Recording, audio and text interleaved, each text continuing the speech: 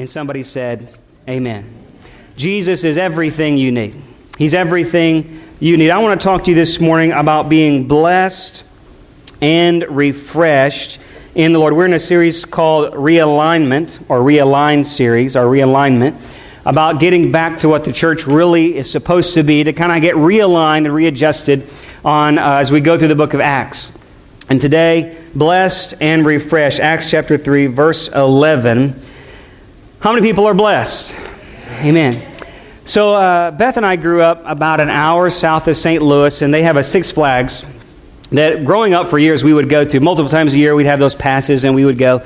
And you're blessed as, if you have the opportunity to go to something like that, a theme park, you're living that close. So you enjoy going. It's a blessing to go, to be able to find that place. And there's awesome things to do. And so Beth loves roller coasters, and I have come to compromise and love what my wife loves, over the years, you kind of just do that. So we would go, and Missouri is not as hot as Louisiana, but it can get pretty hot. And in the summer, the lines would get so long that you would wait, if you've been to the places like this, 3 hours sometimes just to ride one ride. I don't know about you, but I'm just like, this is not worth it. This is not worth it. 3 hours for one ride, I can go home, sit on the couch, watch TV. But you're in there, and just to even make the trip worth it, because it's a fun to go, it's a good thing to go and get the ride, and it's 3 minutes over, 3-hour line wait, and 3 minutes the ride's over. But one of the things they do is, as you're waiting in this line, they have these big misting fans. How many know what I'm talking about? You might have one. And so it's kind of like this. The journey is rough and hard, and it's great when you get there. But along the way, if I didn't have those fans, it wouldn't be worth it, right? And so you're waiting 3 hours, and it's kind of like one of those things you do, like you're waiting, and you just happen to get in front of the fan, and the line has continued to go on. They're like, hey, sir, go. You're just waiting. You just wait, because what you want to do, you want to go from fan to fan. That's the strategy. You want to go from refreshing to refreshing to refreshing, because the line ain't worth the wait, right? It's great to be there. It's great to do that. But man, if you didn't have moments of refreshing, it wasn't going to be worth it. Life can be that way sometimes. This is like this wilderness journey. And you're blessed if you're saved by Jesus. You've got salvation, and there's a destination coming that's going to be worth the wait. But sometimes along the way, if you don't have moments of refreshing, it can seem like the line ain't worth it. It can seem like it's too long and too far. And maybe today you have gone through these moments where it has been a long moment between refreshing and refreshing. God is so good. He wants to give you all of Himself.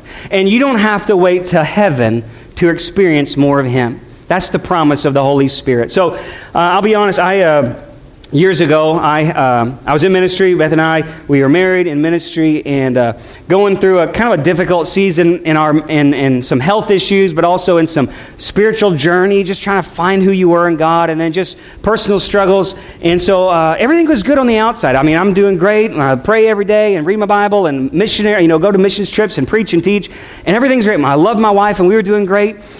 But one day, I was in right before service, and somebody comes up to me, and everybody says, "Hey, how are you? How are you?" And we most of the time don't mean it. You just say, "How are you?" and you pass people by.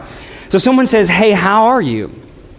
But it was one of those ones where it's like, "No, really, how are you?" And when this person said this to me, I heard the Lord asking it. And I was just going to say, "Hey, fine, doing great, go on with my with the rest of the day." But when that person said it, I heard God say it, and He said, "Heath, no, how are you really?" And I'm talking a floodgate of tears just started welling up inside of me. I'm like shocked. I'm like, what in the world? I'm having a nervous breakdown. And I just like, oh, I'm fine. And then I went on, and I just went down to my office, and I was like, what is going on with me? I had no idea how not well I was doing.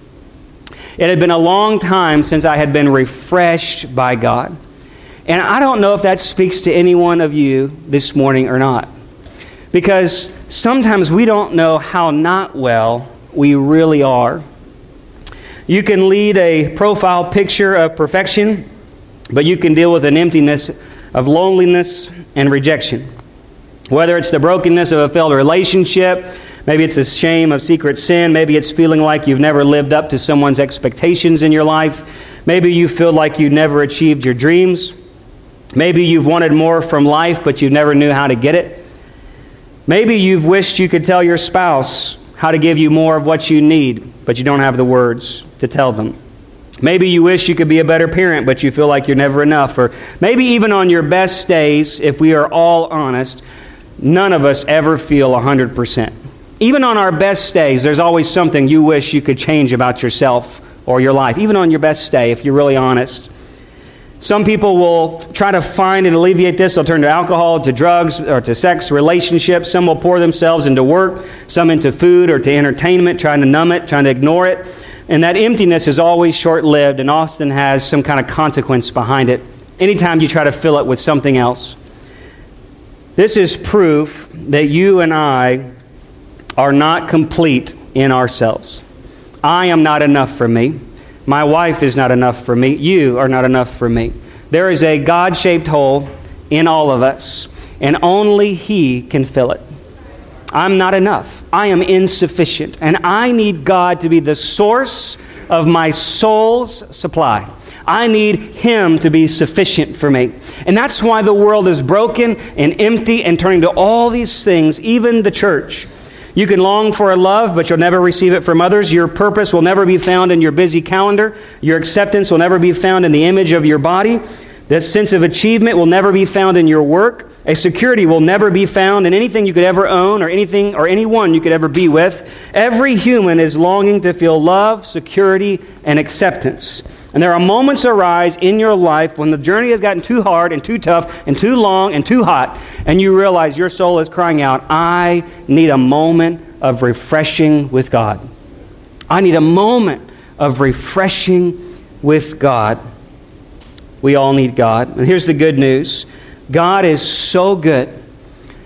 He does not just want to bless you by saving you. He wants to fill you with moments of refreshing from the Holy Spirit. He wants to bless you and refresh you. And I want to tell you, the most transforming, memorable, life-changing moments of my life have been the tangible encounters I've had with God. Nothing else compares. Not any plaque on my wall, not any achievement of a church building or something we've done, not even I love my family, I love my children, but nothing compares to knowing and meeting God. I am at my best when I am refreshed by God. Look with me in Acts chapter 3, verse 11. If you're there, somebody say amen. Peter is about to talk about times of refreshing. And so Peter, let's give you the background. Peter and John, this is several months maybe after the Acts 2 moment where the 120 have received the power of the Holy Spirit. 3,000 people got added to the church. They're meeting from house to house and just really being that Spirit-filled church. And Peter and John go at 3 p.m. to the hour of prayer to the temple. Along the way, they see this beggar. Peter is impressed by the Lord to go to him and speak to him. And if you didn't miss that last message, listen online. But he says, silver and gold have I none. What I have I give to you. Rise up and walk in the name of Jesus. And he does. And he begins leaping and dancing. And they go into this hour of prayer together. And this healing provides an opportunity for Peter to tell people who Jesus is, what he has done, and what he's willing to do. If you'll just believe and receive him, you'll find out who he is, what he's done, and what he's still willing to do. And the first thing he says, that he's come to bless us. So let's talk about the blessing. He says the blessing, let's read it together. Acts chapter 3, verse 11. While he was clinging to Peter and John, all the people ran together to them, and at the portico named Solomon's, completely astonished. But when Peter saw this, he replied to the people, Men of Israel, why are you amazed at this? Or why are you staring at us, as though by our own power or godliness we've made him walk?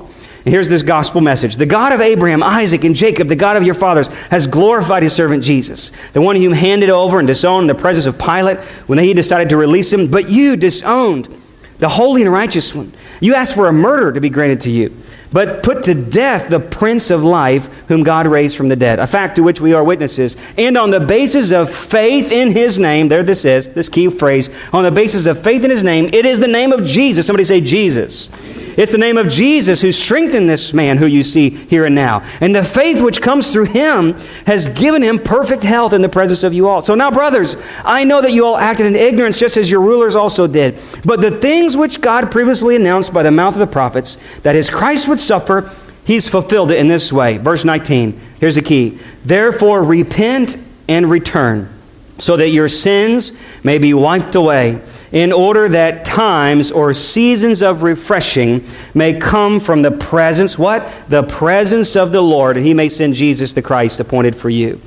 He says, number one, there is a blessing. And I love it. In this one passage, one of the early sermons we have in Acts, and he says, there is a name that saves, heals, and delivers. And there is a name which is above every name. And it's in the name of Jesus. Faith in this name. This is the thing that you see before you. This healing is proof. Jesus is who he says he is. And he gives these titles. I want you to just kind of look real quick with me. He says, who is he? He is, number one, the servant of God. He's the suffering servant of Isaiah who took your shame and your sin. He bore it on the cross. He says he's the servant of God. Number two, he says he's holy and the righteous one, that even demons knew who this guy was and they fled and trembled. He's holy. He's righteous. Even the gates of hell knew who he was. He's the Prince and the author of life. And even though you killed the author of life, it was impossible, it says, for death to hold him in his grasp. And he got up on the third day. He's the Prince of God. He's seated at the right hand of the Father, today making intercession for you. He's not dead. He's still alive. He says he was a prophet a few verses later.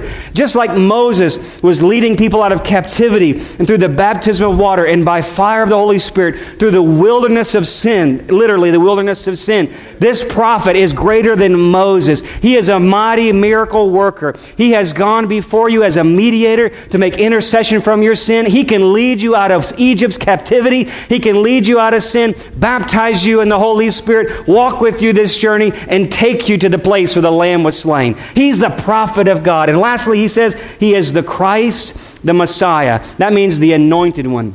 That means he's the Davidic king. He's the son of David. He's seated on an eternal throne that the gates of hell will never prevail against. It's going to go on and on and on. And this kingdom's going to come and be established, and every knee will bow and tongue confess. This guy is King of Kings and Lord of Lords. That's the gospel.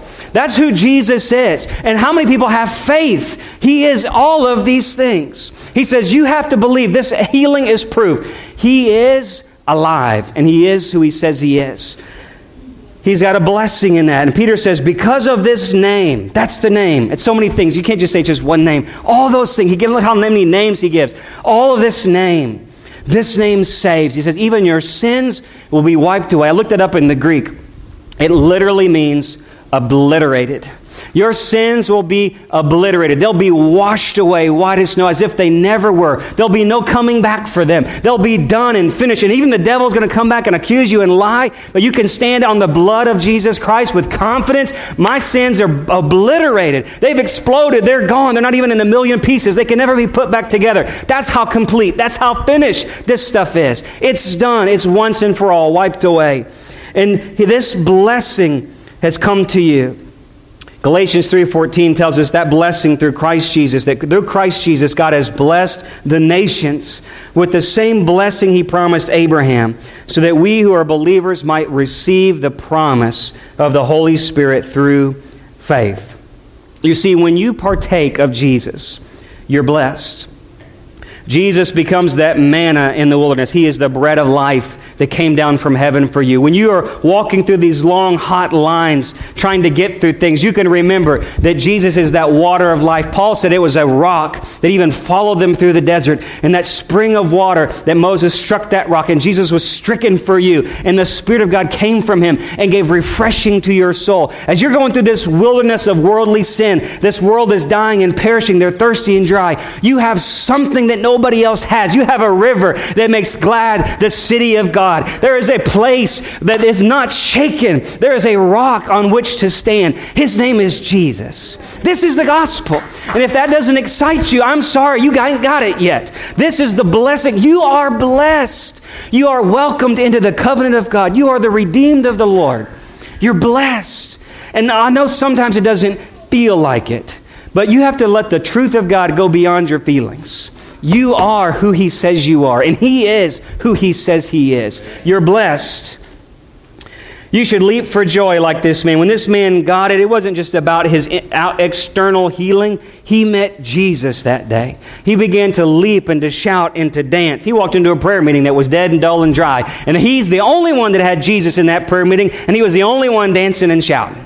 Man, when he walked in, he turned that whole prayer meeting upside down because all they had was religion, but he had Jesus. You see, the world should see a difference between religion and relationship with Jesus. There should be a joy that's unspeakable and full of glory.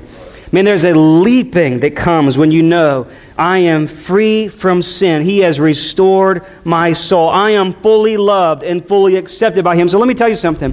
When you're having those days when you don't feel like your spouse has given you enough, when you don't feel like you're good enough as a parent, when you don't feel like you've achieved enough in your life, you just know, to God, you're enough.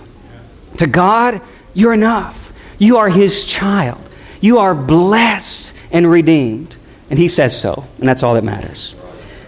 Number one, blessing. Number two, refreshing. Just because we're saved by Christ, though, doesn't mean life gets any easier. In fact, the Bible says it gets harder. Hello.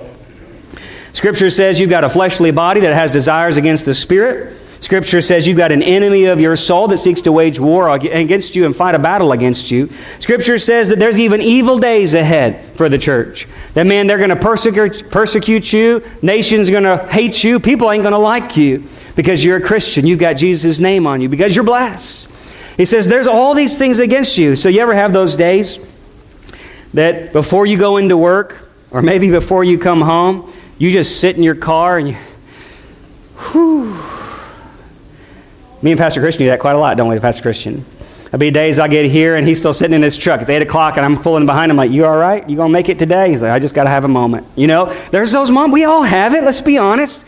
Just to take a breath, to breathe. I don't know. I just got to have something before I go into work today. I just got to have something before I go deal with these kids today. I got to have something. I need a moment. Just me alone, quiet with my Snickers bar. Right, ladies? Come on. There's just a moment. I need a moment just to get through my day. Because I am not sufficient in myself. I'm not good enough. And nobody else can fill that place for me. When you find your strength failing, note this, you're not just blessed, and you don't have just a promise of blessing, but you have a promise of refreshing. You see, the Holy Spirit is God's seal of ownership. Paul said it would be like a foretaste of heaven. It's a deposit or a down payment, he says in Ephesians. He says it's proof of your redemption. Because you have the Holy Spirit in you, you have a foretaste of heaven. As in, this proof, this evidence of the Spirit in your life is proof that you're going to get this greater foretaste later. And He gives those moments to remind you, hold on, you're going to make it. Hold on, it's going to be worth it. Hold on, I'm still here with you. Remember when Jesus said and quoted Isaiah 55, in the moment of this great feast, He said, is anyone thirsty? Come. If anyone is thirsty, come of me and drink. He who believes in me, the Scripture said, from his innermost being or belly would flow rivers of living water. What does He mean? That's that river that makes that city glad. That river that's up there in heaven, that river that is symbolic of the Holy Spirit, that river can come down in through you and out of you. Not when it comes out of you, that means it has to fill you first to be overflowing from you. It fills you completely. You are everything that God needs and everything God is. It's all inside of you. And you say, God, you are sufficient. You are enough. I am who you say I am. And God, I have enough in you and you are my supply. And that river begins to flow out on you into your spouse and out on you. So you don't need joy from your spouse to give joy to your spouse. You don't need love from your spouse to give love to your spouse. You don't need patience from anybody else to give patience. You have that from your Father in heaven. He is enough. He is enough. You don't look to anywhere else, circumstances or people, to make it good for your life. God is sufficient for you. And He promises that river streams down into your innermost being. That is the soul part of you in the Greek. Innermost being, belly, is the soul. And that soul gets full of a river that never runs dry. And it comes out from the inside outward. And it's not getting other people to fill me all the time and get enough. It's me looking to my Father, being full enough and just flowing outward. That's the refreshing life that this man experienced that day. You see, the church, you have this promise. You are not meant to make it on this journey alone. God has seasons, moments. I'm going to look at these words just real quick. That word, seasons or times, is kairos. And it actually means in the opportune moment, or in the fitting time, or when the occasion requires it. That's what it means. When the occasion requires it, God's enough. When the occasion needs it, there's a moment, there's a season. That season could be a day, could be a week, could be a month. But when you're going through the moments that He knows you need it, it's there. It's there. It's an opportunity. It's an opportune moment. It's a limited period, like a season. Like that's why you say season, like a spring, a summer, and fall. When it's hot, or there's times in life you get weary and worn out and empty. These are times when God is wanting you to turn to Him and say, God, I'm not trying to do this Christian life on my own. I'm not trying to be a husband or wife on my own. I'm not trying to be a parent on my own. I'm not trying to be a coworker on my own. I'm not trying to reach other people on my own. I'm not trying to live up to a standard on my own. God, I need this refreshing, this season of living water in my life. That's the times, the kairos, the moments you need it. And the refreshing in the Greek, it means to be relieved or find rest or encouraged. And this is the only time, it's interesting, this is the only time this word is used in all of Scripture, this moment of refreshing. And if you really study it out, it means as if you had a long day's work. You ever do this? A long day's work, and you go in and you take a big glass of sweet tea and you put your face right in front of the air conditioner. Right? That moment. Or if you ever open the refrigerator and you put your head in, I just got to have a moment, and someone's like, what are you doing? You're standing there in the deep freeze. I just need a moment. That's season of refreshing. That's that moment of just a sense that somebody's looking at you. I just did that this week, right? That's that moment of refreshing. You take a cool drink. Refreshed.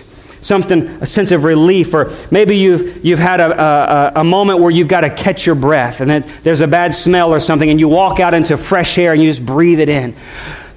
Refreshing. That's what the Holy Spirit's like. And even better. He's even better. Just a moment to where, just take Him in. Just take Him in. And I don't care if it's at the drive-thru at McDonald's. Take Him in.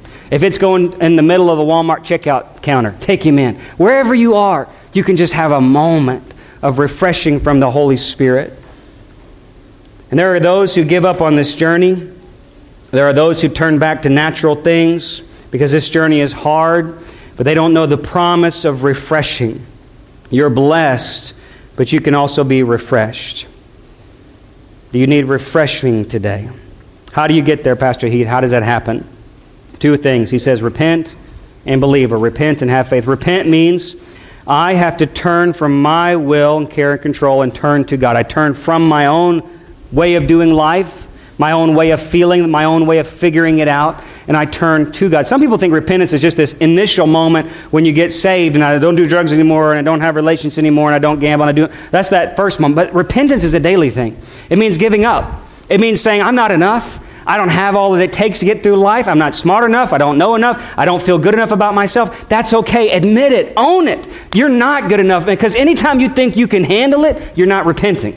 Anytime you think you can just push through, and I'm just going to be a man, I'm going to make it, I'm just going to try harder. No, you're not repenting. Give up. You're a sorry sinner. You don't deserve anything God could ever give you, and you can never make this life on your own. You are totally unable to do anything good. Paul says in Romans 7, apart in my sinful nature, there is nothing good in me. But when I turn to Him, I find blessing and refreshing. He is enough. He is sufficient. He is my strength. He is my song. He is my hiding place. He is my high tower. He is my joy. He is my peace. He is my patience. He is my love. He is. It's all in Him. Take no credit for yourself. Realize how good He is. That's repentance. Repentance is totally saying, I can't do it. I give up. Now, Lord, you've got to do it through me. See, one of the things we try to do in this Christian journey is we try to help God out. We try to say, well, God, I'm going to put all these works in, and I need your Spirit to come behind me and help me do better. I'm going to just give more and pray more and do more, and Lord, I need your strength to supply me as I do these things. Well, that's not real repentance. That's where people get burnt out because they've been doing it actually by their own self and asking God to bless what they're doing. Repentance is where you totally say, I'm totally incapable. I am a fool. I am an idiot. I don't know anything. I can't figure this out. I have nothing good. There's nothing I can do. Lord, I'm just totally dependent. Just fill me. Baptize me in your Spirit. God, refresh me. Give me the knowledge. Give me the wisdom. Give me the patience. And I'm waiting, Lord, for you to do it through me and not just to me. You with me this morning? Repentance. Repentance. And the second thing he says, it's faith. You see, Peter and John were quick to say, guys, it was not my power, it was not my piety, it was not my holiness, wasn't my knowledge, wasn't my PhD, my education. It wasn't the fact that I haven't walked 3 years with Jesus. There is nothing we did to this man. It was simply the faith in his name. It wasn't how good of a preacher Peter was. It wasn't how holy Peter was. It wasn't how knowledgeable Peter was. It wasn't a 3-step process to see your healing come tomorrow with a check in the mail. It wasn't anything he could do. He said, this is all Jesus. Faith in his name. What is faith? Faith has nothing to do with us, but everything to do with him. Faith in his name is believing and trusting who Jesus is, what he's done and what he's willing to do. Faith is the currency of heaven, and it is the agent of change. And listen to this before we wrap up. Faith is the agent of change. Ari and I, we went on a family vacation a couple weeks ago, and we did this little spy game at the Houston Kids Museum. And the museum is wonderful. If you don't, I'm not getting any money off it, but if you go, great, it's a good thing. But you did this little spy. It's kind of like an escape room, but you become a secret agent through the whole museum. And Ari got wristbands and this little booklet, a code booklet. And you were to go through the museum and had this little USB thing. And you got little clues and codes along the way that got you to the next step. And you didn't have a clue what you were doing. You just follow this little booklet and try to decipher the clues and the codes and make it along the way. And sometimes you're doing all kinds of loops and laps, going up and down the stairs, just trying to figure it out. But each step of the way, you just trust what the book said, and you do it, and it leads you to the next step. And at the end of it, we figured out, wow, that made sense. Now I get it. We won. We did it, and we won the game. We were secret agents, right? Faith is the agent of change. It's the currency of heaven. And I didn't understand the process. I just listened to the book and did it. I didn't have it all figured out. I didn't know how the whole game worked. I didn't see the end. I just knew this is what we have to do next. Trust in what I was given and apply it to the next situation. Faith is that agent of change in your life. Faith is just trusting He is who He says He is. He's good to His Word. And God is so good, He wants to bless you and refresh you. But you have to believe it in order to receive it. You have to accept that He is that good, that He is that loving, that He is that powerful, that He's able, and that He's willing.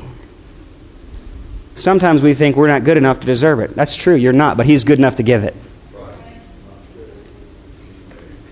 He's still good enough to give it. Look, and I'm going to close with this verse. Look in Luke 11:9. You see, I think some of the reasons we don't receive as much of the Holy Spirit today as we ought to is, one, we have the pride issue that we haven't fully repented to totally be desperate for it, so we don't come and seek it. There's that. And two is, we don't think He's either able or good enough to want to give it. But look what Jesus says. He says, I say to you, ask, it will be given to you.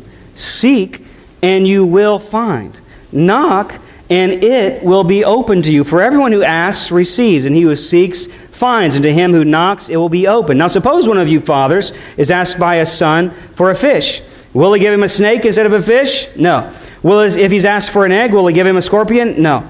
If you being evil, meaning we're all this sinful generation, know how to give a good gift to your kid, how much more will your good heavenly Father give, what's the context of this verse? The Holy Spirit to those who ask.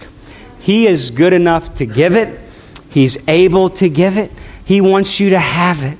He says all you have to do is say, God, I'm not enough, and you are all that I need. And I don't care where you are and what station of life you are, God is willing to save you. He's willing to fill you. And then again, Christian, He's willing to fill you and fill you and fill you each and every step of this journey called life. But you have to believe God wants to do it. And then you have to repent enough to say, God, I know you are what I need. And He says, when you ask me, kid, child, son, daughter, when you ask me, just ask me in faith, realizing you're not enough. And as you empty yourself out, I'll begin to fill. I'll begin to fill. Would you bow your heads with me this morning? Do you believe He's a God who loves to give blessing? Do you believe He's a God who loves to give refreshing? Do you believe that if you ask, you will receive? That's how good our God is. That's how good our God is. Church, you just got to believe He wants to do it. He will do it. But you've got to want it enough. You've got to believe how good He is. And say, Lord, I know you are all that I need. You're here today, and number one, you say, Pastor Heath, if I was to die today, I don't know where I'd spend eternity with Jesus. I don't know where I would spend eternity. I'm not certain. I don't have a security in my salvation. I know there are things in my life that are not where they ought to be, and I realize I've been trying to do this life apart from God. There's been things I've been carrying and trying to hide, and now I just need to come into the light, and I just need to surrender all my efforts to Him. I need Jesus to save me. You're here today, and that's you. We're not kidding around. We're going to just be serious just for a moment. This is the most important part of our day. You need to know Jesus. You need to have Him in your life, and it's time to come home. It's time to give up. It's time to come in. Time is running short, and He loves you. His Son has died for you. Jesus has come to save you because He loves you. Would you come? That's you, and you say, Pastor, that's me. Would you pray for me? You just put your hand up, put it right back down. We're just going to pray for you today.